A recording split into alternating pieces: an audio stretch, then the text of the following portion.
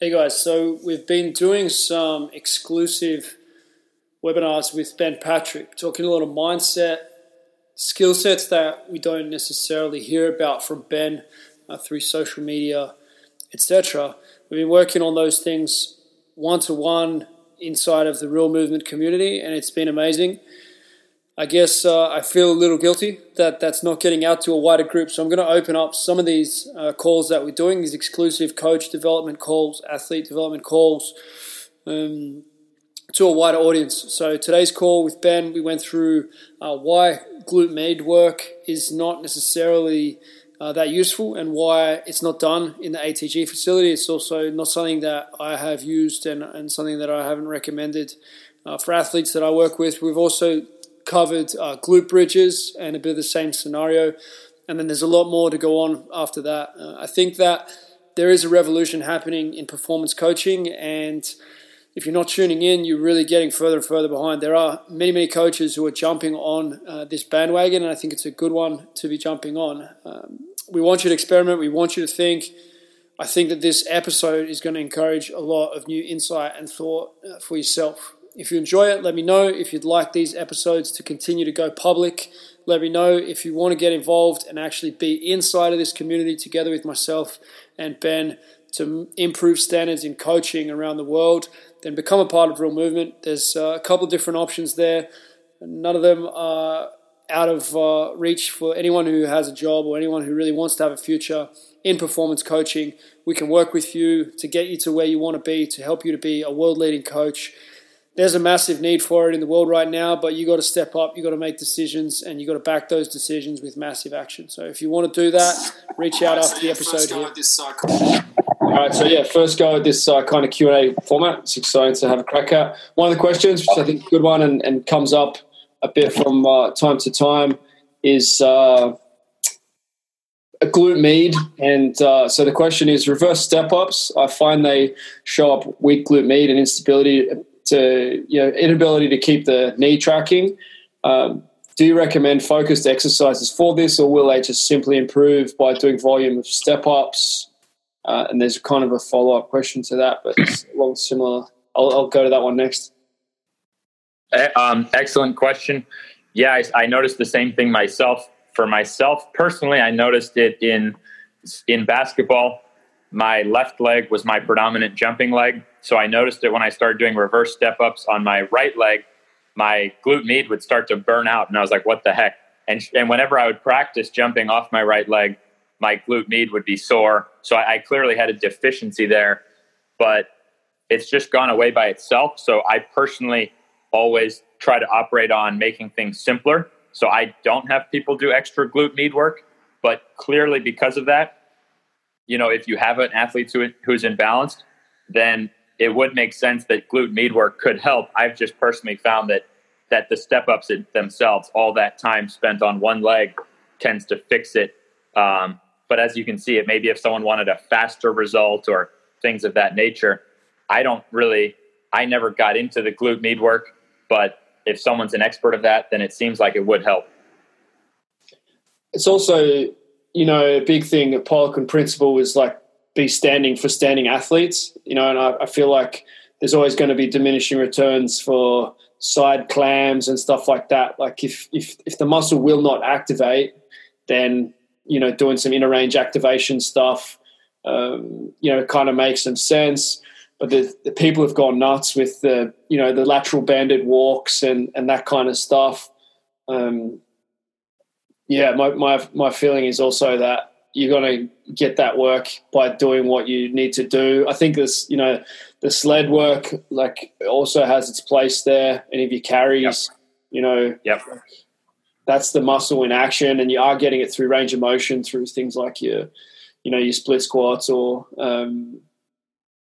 especially the if you look at the loading also, like on the Patrick step ups or Peterson step ups, like you've got body weight plus the weight on the bar. How do you get that sort of load into a little elastic band? Is that going to compare? You know what I mean? Like where you got 2.5 times body weight. Makes sense. Yeah. So for me, I lived that world. So I did millions of those, all this lateral stuff. I mean, I've done as much lateral stuff probably in a 2-year span as anyone who's ever lived. I did, because I do everything pretty much to an extreme, whatever I try.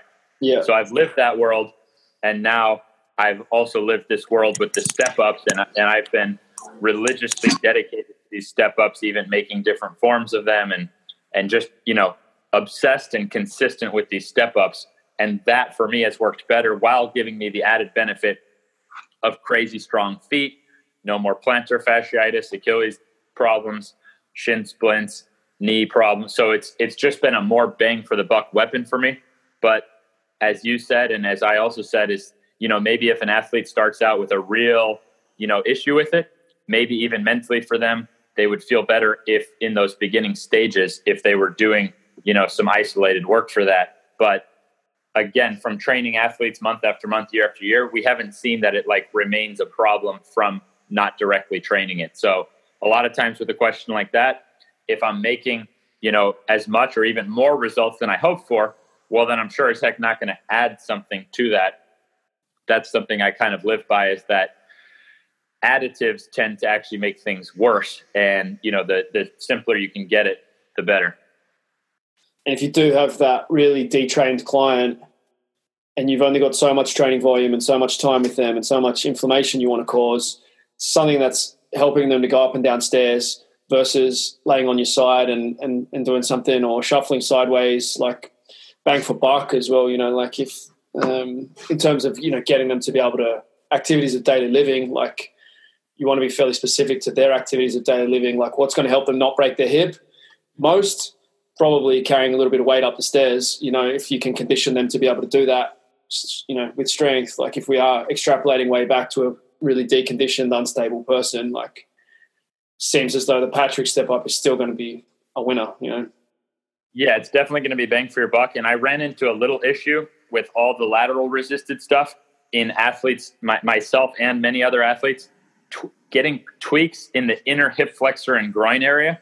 Because what you're doing with those exercises, you're strengthening the outer glute, but the band itself pulls your groin together. So you almost end up with an underdeveloped adductors, really weak groin and hip flexors. So I did away with those and kind of made it policy in my gym not to allow banded stuff, simply because you're developing an imbalance of those outer, glute area versus the inner part. And so with the ATG split squat and seated good morning and weighted butterflies, I find that stuff combined with, your reverse step ups, things like that, you get a really nice combination to the whole thing. Not to mention athletes tend to be really tight in the piriformis area, and adding more banded work for those glute med can do more harm than good in terms of tightening it up. And your gar hammer raises as well can really hit some of that inner range sort of hip flexor adductor type stuff as well. So yeah, that's a nice perspective as well, that you're starting to play with fire of causing imbalances around the hip, rather than your other exercises are almost inherently going to make sure you don't build those imbalances.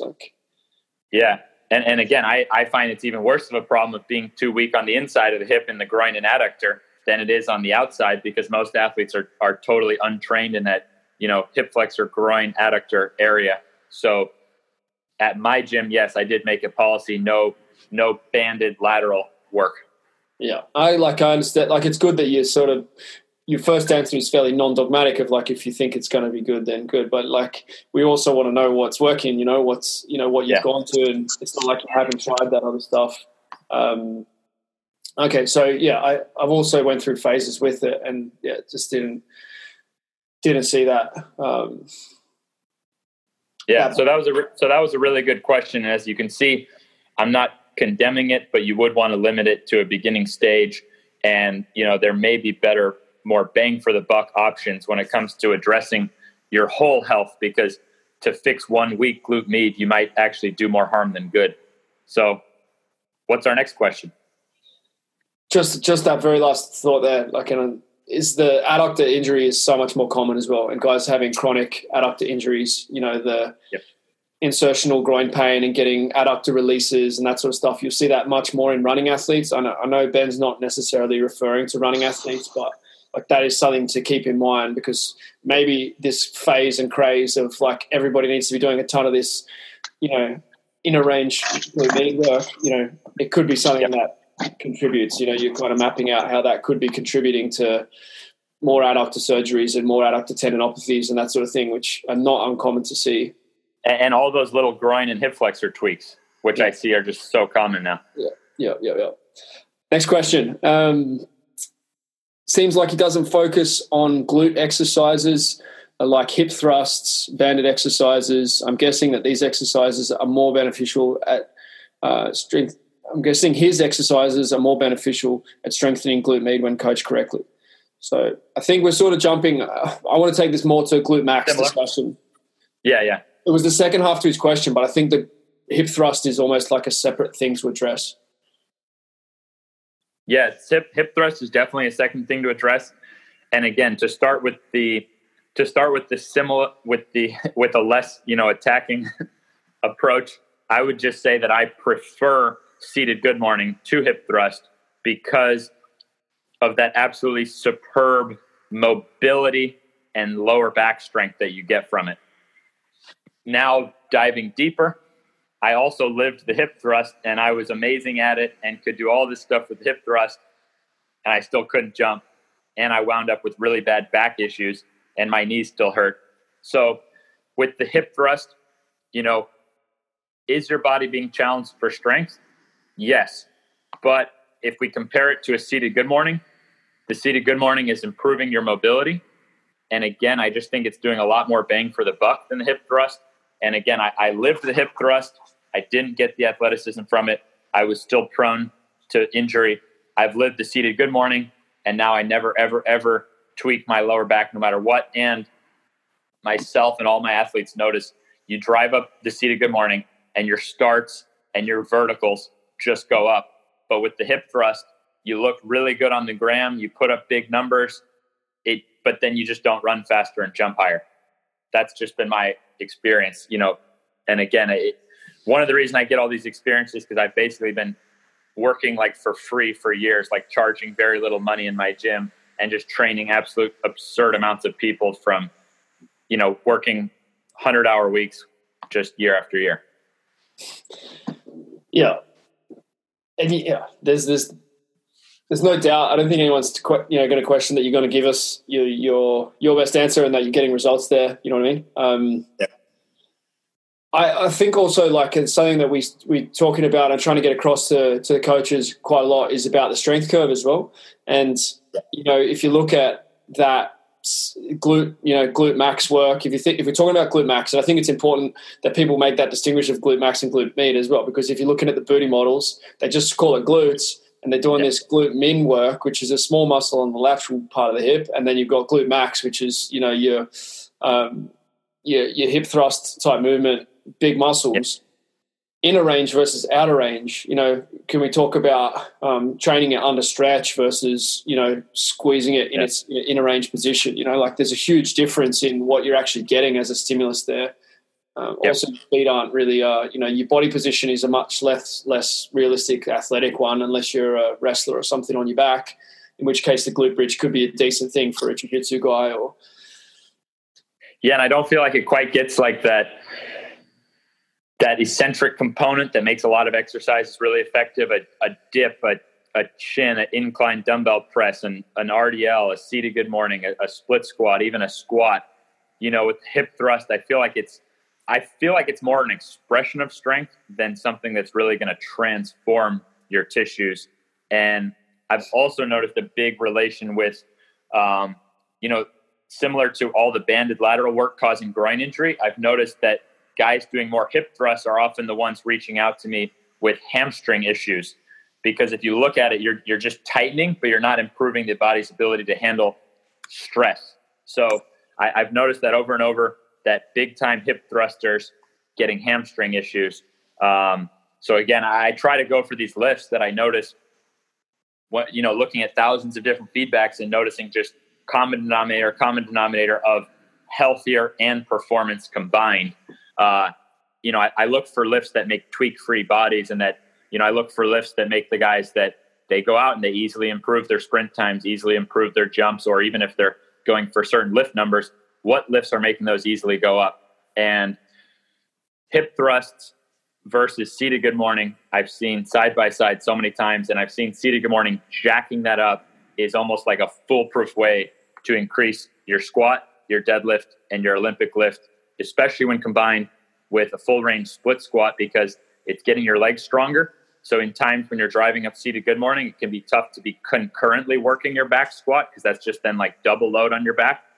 So I've gone over it with you before, but I've literally taken seasoned Olympic weightlifters, 6 weeks of no Olympic weightlifting, seated good morning every single day, 6 days a week with 1 day off, with split squats every session, and then just jacking up ass to grass squat and Olympic lifts just from that approach. Hi, Keegan. Hey, Lisa, how you going? Good. How are you? Yeah, I'm really good, thanks. I don't know if there's a bunch more people on, but I wanted to tell Ben and you, we just released our shorts, and we already just sold 7, and they're going to go fast. Orders. We don't have that many. I didn't even have my phone, and they're just like flying in. Anyway. And ATG 15 is only going to my online members and to your guys. So if guys want a discount, just use ATG 15. Okay, cool. Yeah, I haven't even seen that pop up just yet. I haven't been on. They're not public yet. I just released them to members so they can get them before they're gone. Like literally right before your phone call, I was still on the walk with the dog, and we already have orders. Like, so I'm just excited. So I'm I think it's gonna. Yeah, they're gonna do really well. And well done getting that. I know it's a huge challenge to get any kind of product to market, and I know you guys have made sure they're really high quality and you're happy with them and that sort of stuff. So yeah, it's awesome. I love it. I've been telling my wife that you guys these are coming in that as well. So she's we're sending you a pair. Yeah, she just loves the ideas of getting close together and that sort of thing. So it's really cool. Well done getting to that point, and I'm sure they're going to sell like crazy just the first batch. So yeah, thanks, brother. Yeah, all right, I'll let you go back to it. I was just so excited. No, thanks for sharing your news. It's always good. Yeah, you're welcome. So hip thrust, you need it. This is perfect timing, really, for the shorts conversation, because if you got no glute development, then the shorts aren't quite as good or much of a win.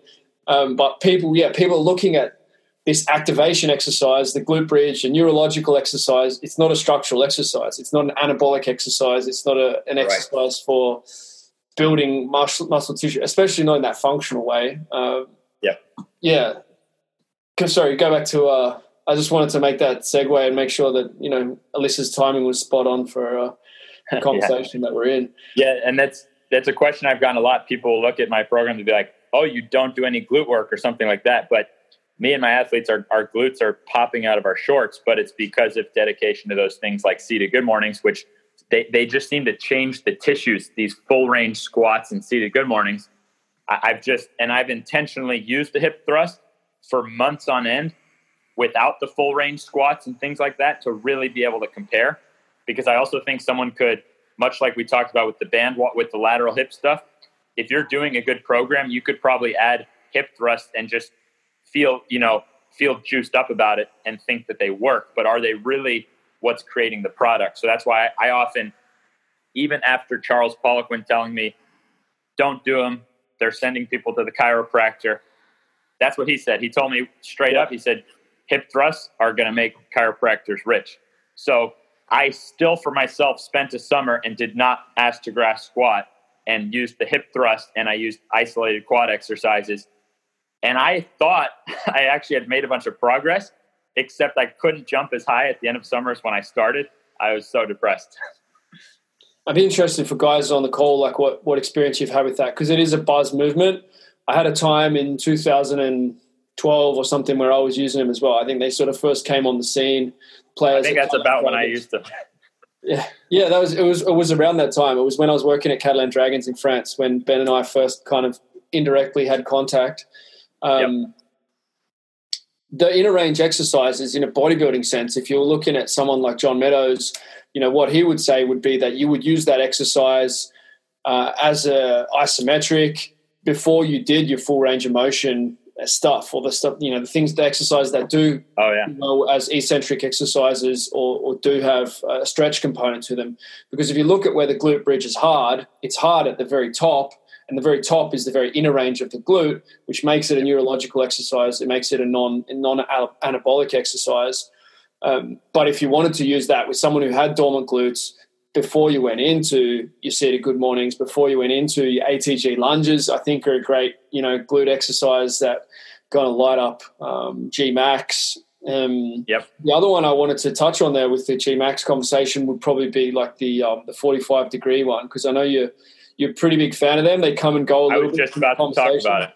Yeah, cool. Yeah, to kind of sum up the hip thrust, I was going to say that, say somebody has had results with the hip thrust, then I would just advise them, all right, if you want to use the hip thrust, finish that off with some RDLs or standing good mornings or seated good mornings, and that shit will probably work, right? So I was going to say that, and then I was just going to say that I use the either double leg, but often single-legged back extension on a 45-degree. That's like my version of hip thrust that I found that I really like. Like, for the same person arguing of why they would use the hip thrust, I would agree with certain aspects of that. And my chosen method would be the single-legged 45-degree back extension. I like that one the best because it still allows me to get a nice stretch at the bottom, and just kind of like, I see better results when you can still relax at the bottom and get that full range. But then at the top, you can really overload your strength in that glute extended position.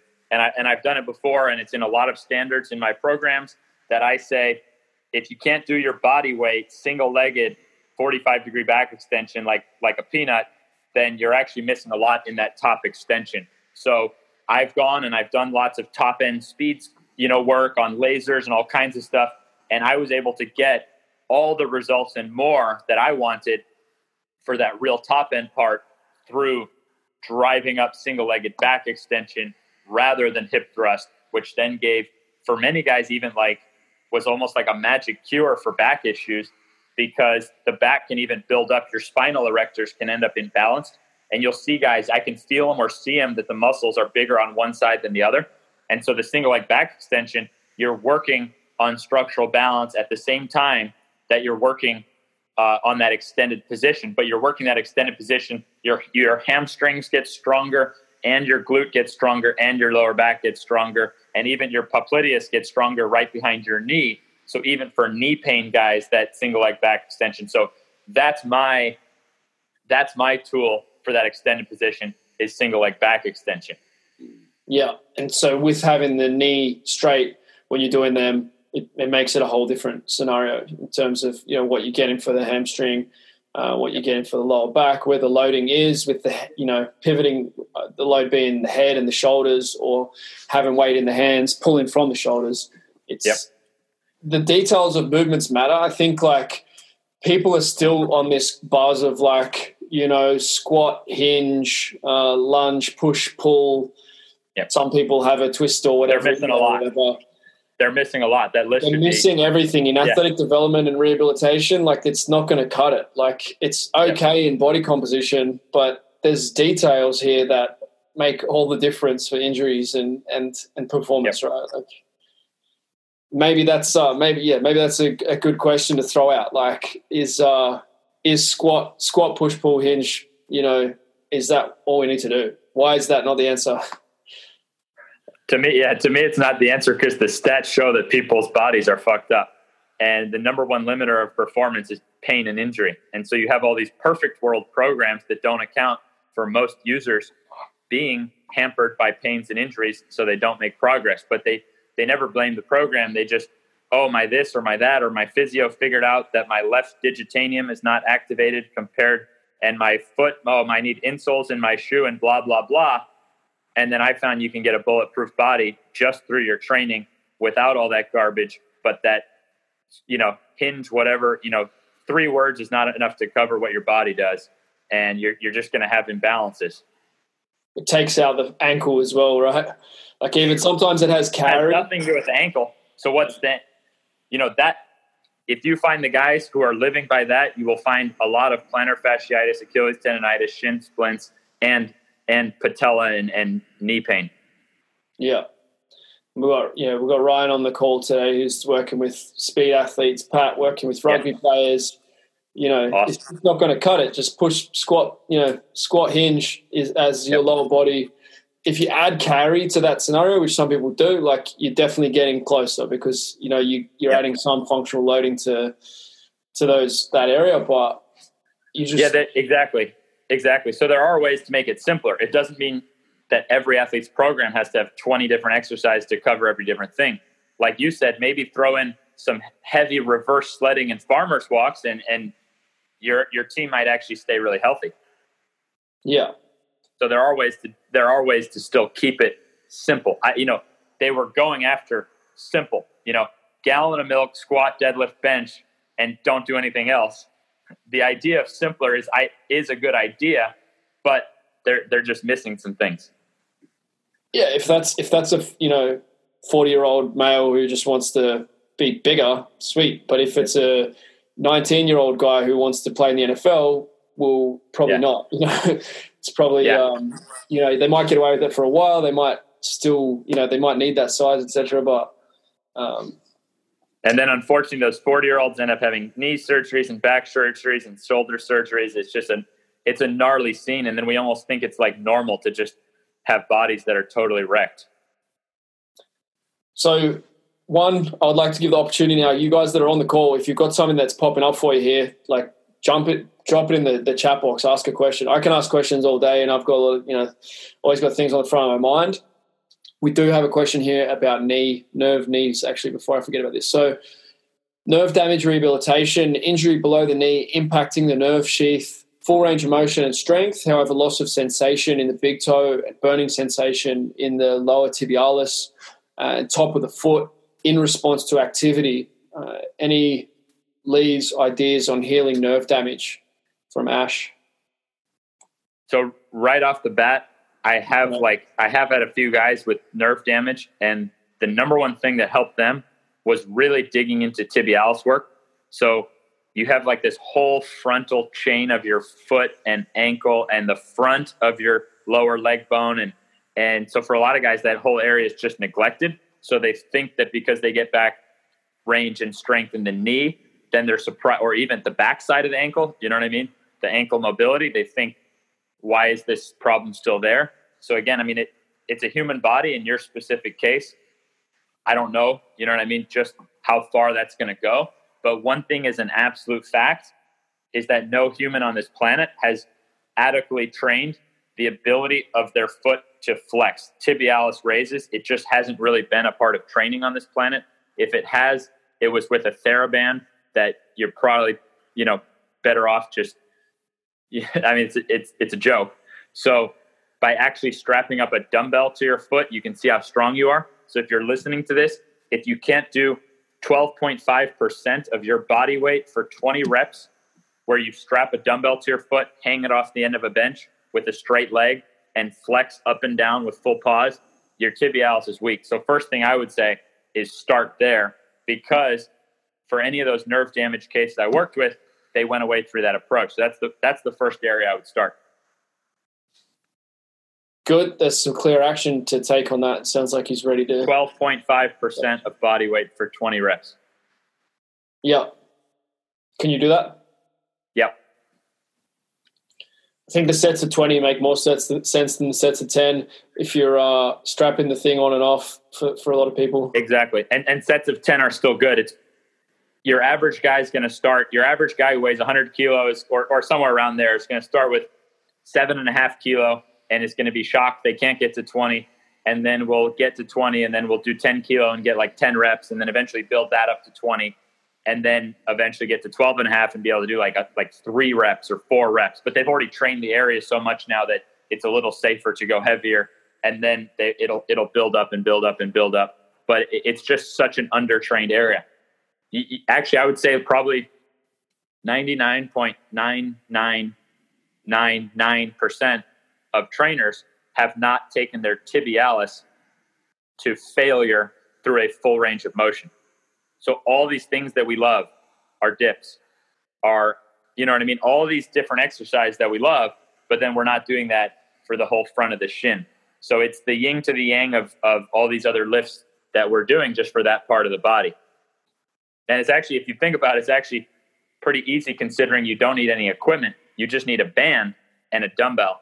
you could be in a hotel gym and get, the strongest tibialis in the world. And I think that's actually realistic for anyone listening to this, to get some of the strongest tibialis in the world, because no one's training it. And then again, you're going to be shocked. Me and my athlete, we just become impervious to shin splints and foot pains and all these things. They just heel pains. These don't happen because the tibialis is so strong. The area is mobile. It's just these things that we think are just a part of life should actually not be there. These pains and injuries that we think are just normal. Yeah. And what about results with using the wall version now? I know you sort of still keep that there. Because I love the wall version. I do it, honestly, I do like 20 a day. Yeah. Like just about every day of my life. I absolutely love it. But in beginning stages, until you're strong, it's hard to stand out far enough that your ankle actually does stretch down all the way. So now I can stand out far enough that I do get a full ankle stretch.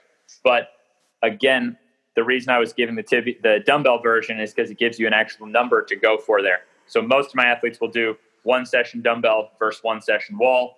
The wall version actually hits up under your knee more. So the wall version is one that's produced a lot of miracles for knee pain on that patella tendonitis below the knee, while the dumbbell version does hit the ankle more.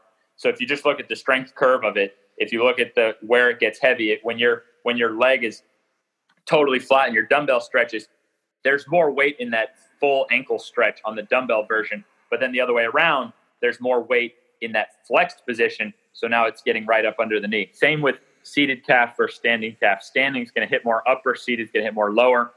Same thing with the tibialis. Yep. And something we're going to continue to talk more about. I think as a strength coach, you want more dexterity than squat, bench, push, pull. That's a squat, dead, push, pull. And this is, just speaking about these joints that are neglected, but also understanding inner hip, outer hip. Like this is where you can really make a difference with people and get good results and iron out the imbalances that people have caused with strength training. I think that was something that I've heard you speak about, and maybe that's something that we can finish with, like the way that strength training can really be a double-edged sword. People will be like, well, this guy hasn't even done weights and he's an awesome athlete and he doesn't get injured. Why is that?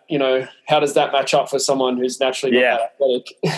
I mean, yeah. And so I'll run it down really in a usable way. So someone could just take this and put it into practice right now. So our bodies are designed a certain way. Like no matter what you believe in, God or the universe or anything else, the bodies are designed a certain way. So if you go into a weight room and then you don't address certain areas and you build up other ones, completely neglecting certain areas, completely neglecting certain ranges, I've just seen that bad things happen. You develop imbalances. So say you take a deadlift. Well, the stronger you get in that, but if you can't Jefferson curl crap, I've seen some of the strongest deadlifters actually have like career-ending injuries picking up a pencil off the floor. Isn't that wild? Because when their back is rounded, it's so weak in that position. So that's just an example. You can't expect to go in and adapt your body while neglecting other parts. And so I find it's just normal. People think of foot and Achilles and shin and any kind of lower leg pains. It's just normal. But then if you look at their program, they're trying to just jack up how much hip force they can put down with very little attention for knees and even less attention for ankles. I mean, there's really what's the surprise there? That's what we're at. We're asking to be able to traumatize our knees and ankles. So I said I was going to make it usable. And where I found is that basically a combination of seated good morning and full range split squat. If you look at those two exercises, there's not anything in a squat or deadlift that you're not covering in terms of ability. Are they tougher mobility wise? Absolutely. So you're also getting that benefit, but that also means you have to have a really good coach and you have to be progressed on them, because starting off with an empty bar on these exercises, that's not where the magic happens. People will feel a little better, but then they'll go, oh man, I'm not feeling as powerful. Well, yeah, no shit, because you're using an empty bar on seated good morning and split squat. So until you push those numbers towards body weight, which is basically if you want like a double body weight ass to grass squat, I would say get a body weight, perfect form, seated good morning and ass to grass split squat. So just in terms of roughly speaking, if you're not around that 100% body weight area, I'm not saying you can't go past them. More than double body weight squatters, I've gotten to more than body weight, full range split squats and seated good mornings. So until you're in that area, you're not really doing strength training, and that's what we all agreed upon in the first place. So I kind of made a little rundown of it some time ago to always, it was like a checklist to determine, okay, did I set up a good program or not? And it started with, am I making the guys stronger? So I still have that same base agreement that a power lifter has. Am I making him strong? Because if I'm not making him stronger, then I'm not really improving him. Like, he's not really going to get what everyone wants. And so, but now if I'm making him stronger, is that strength happening through a full range of motion?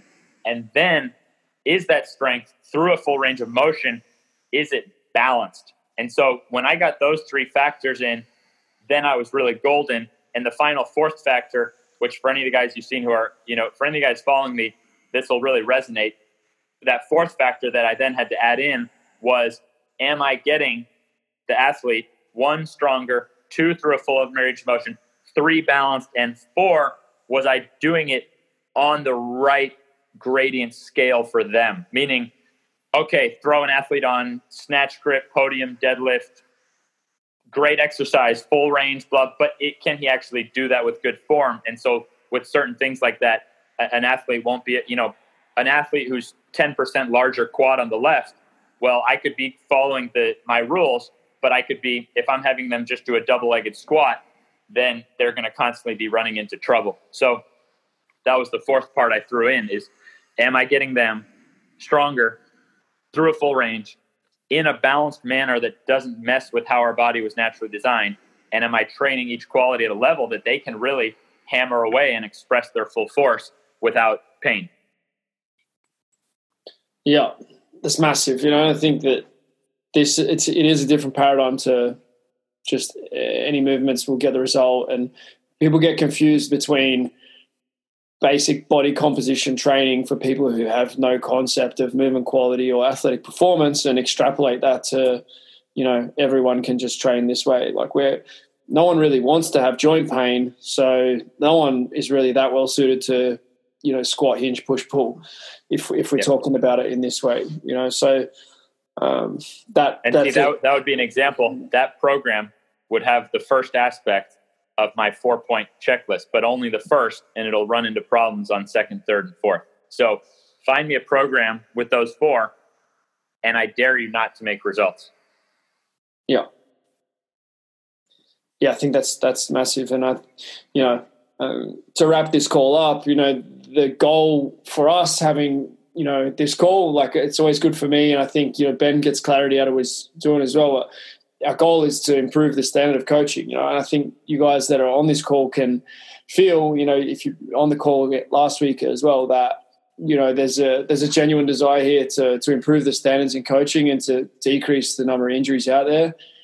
I don't believe that, did you get this education when you did your university degree, when you did your master's and your PhD? Did you get this education when you did your UK, SCA, ASCA, whatever? Like, are people speaking about this in this sense? If they're not, which I know I didn't get that education, and I still made mistakes with this. Like, Sonny Bill Williams snapped his Achilles at the 2016 Olympics. I hadn't worked with him for a couple of years, but I don't think that would have happened if I'd have had this education before that. You know what I mean? Like, so I feel responsible for him missing a season and, not being able to do what he wanted to do there at the Olympics. And there's a number of those cases, and they're, my pain and my, learnings, regret, whatever. But, with life goes on, I'm 36, and there's an opportunity over the next 10, 20 years to change the paradigm in strength training and to not have so many kids go through what Ben and I went through, and maybe you as well. Like, I don't know everyone on this call stories, but chances are you probably had overuse injuries and surgeries and crap that could have been avoided, by this. So it's both. Like, it's that elite performance where you actually go and get to, athletic, where your athletic ability doesn't get in the way of your selections or supports you to be selected, but also to avoid the pain and the surgeries. Like, this is, can't overstate how valuable I feel this information is and how neglected it is. You want to? I don't know if you got any closing thoughts for us there, Ben. I mean, that was just going to be my closing thing. Was like I spent tens of thousands of dollars on trainers, and just none of them had any kind of solution for me. Things such as, the main thing for my knees, foam rolling. That was it. And they're like, all right, we're just not going to do legs, and you're going to foam roll. I mean, it was a joke. And then anything that I had tendonitis, they would just shorten and avoid the range, which is then what causes the tendonitis in the sport to begin with, when you can't handle that range.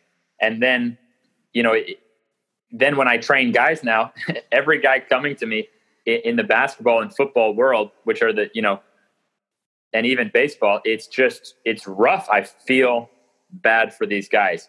Trained a baseball player. He got drafted, $1 million signing bonus at 17 years old, goes out to his team. They will not allow him to do full range. They only allow him to do partial range. Has lost speed because he was not a good genetic guy. Like, we had to work hard to get him fast. He wasn't naturally fast. He didn't naturally have healthy shoulders. Drafted to Major League Baseball, $1 million signing bonus at 17 years old. Now the guy's on painkillers, cortisone shots. They don't let him do any full range. It's brutal. And I had an NBA player sent to me this offseason, and his shoulder was so bad he couldn't play in the games for his NBA team. And so he got cut by the team, and that's when he was sent to me. And when I found out how he hurt his shoulder, it's because they were doing bench press and they wouldn't lower the weight for anybody. So if you can't do the weight all the way to your chest, you just go down as far as you can. He injures his shoulder, and then the trainer says he had a pre-existing condition that would have happened anyways. It wasn't the trainer's fault. And then the only thing they gave him to fix it, painkillers, shots, and push-ups. More partial range, not full range push-ups. And I got him here, and all I progressed him to was band pull-aparts, external rotations, Powell raises, so everything opposite. And then I gradually got him into nice full-range push-ups. This was in a weekend, and he said it was the best his shoulders felt since the injury. And he was absolutely just pissed off with the whole system. And this was a guy who barely made it into the NBA, had his brief chance, and got cut out. Super talented guy, but here's a guy who probably will now never see. And he was just sent to me by his agent, the agent's not even connected with me anymore. I probably will never see this guy again. This guy who had his NBA shot, who had his chance at his dreams, will likely never see them because of some idiot. He was actually playing well in the games. Some idiot trainer who made him bench press something he couldn't bench press, partial range, and then blamed it on him that it was a pre-existing condition. So yeah, I get fumed up, and that's honestly what drives me every day, is because I wish for myself and I wish for my athletes we had some damn good trainers.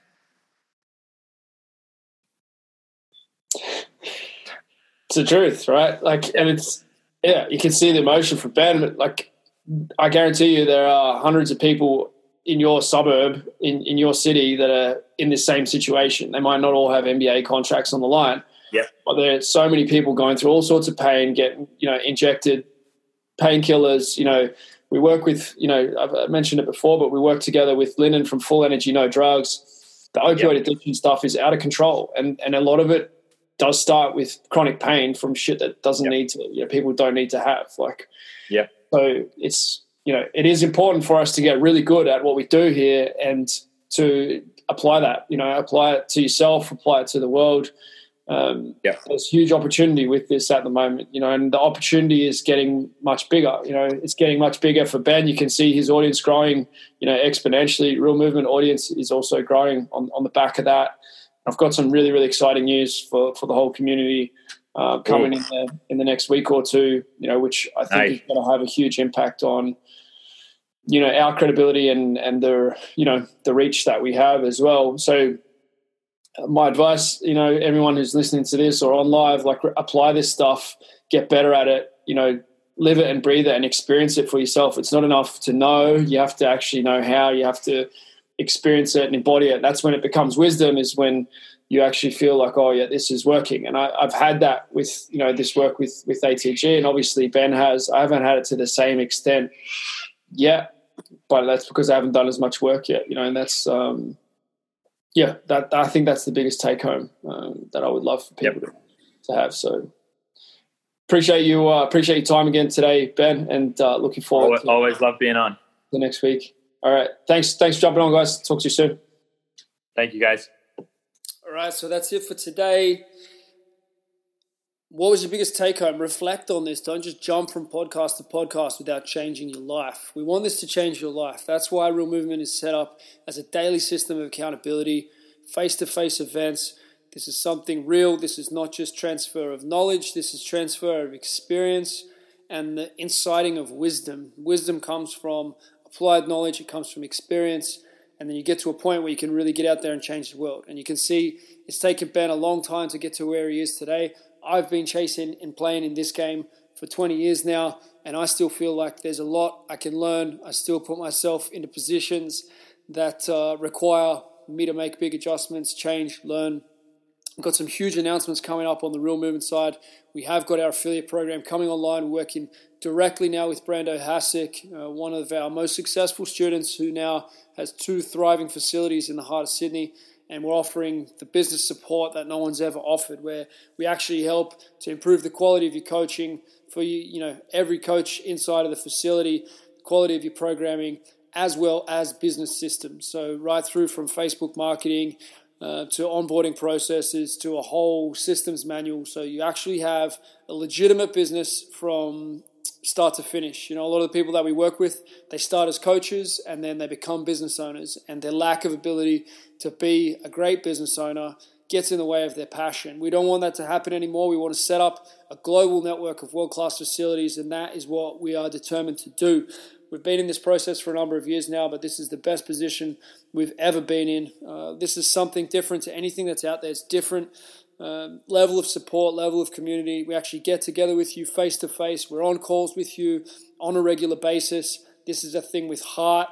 It's a thing that's been used at the highest level. It's been used with NRL teams. Some of the best athletes in the world are using these training systems. NBA, NFL, NRL athletes are using these systems. But the great thing is that they scale down in an excellent way to bring back the athletic ability of anyone who walks through your door. This is working very, very well with 80-year-olds as it is with youth athletes. So I don't believe you've got to get better access to a training system, access to a better training system, a better community, or a real down-to-earth business support system like this one.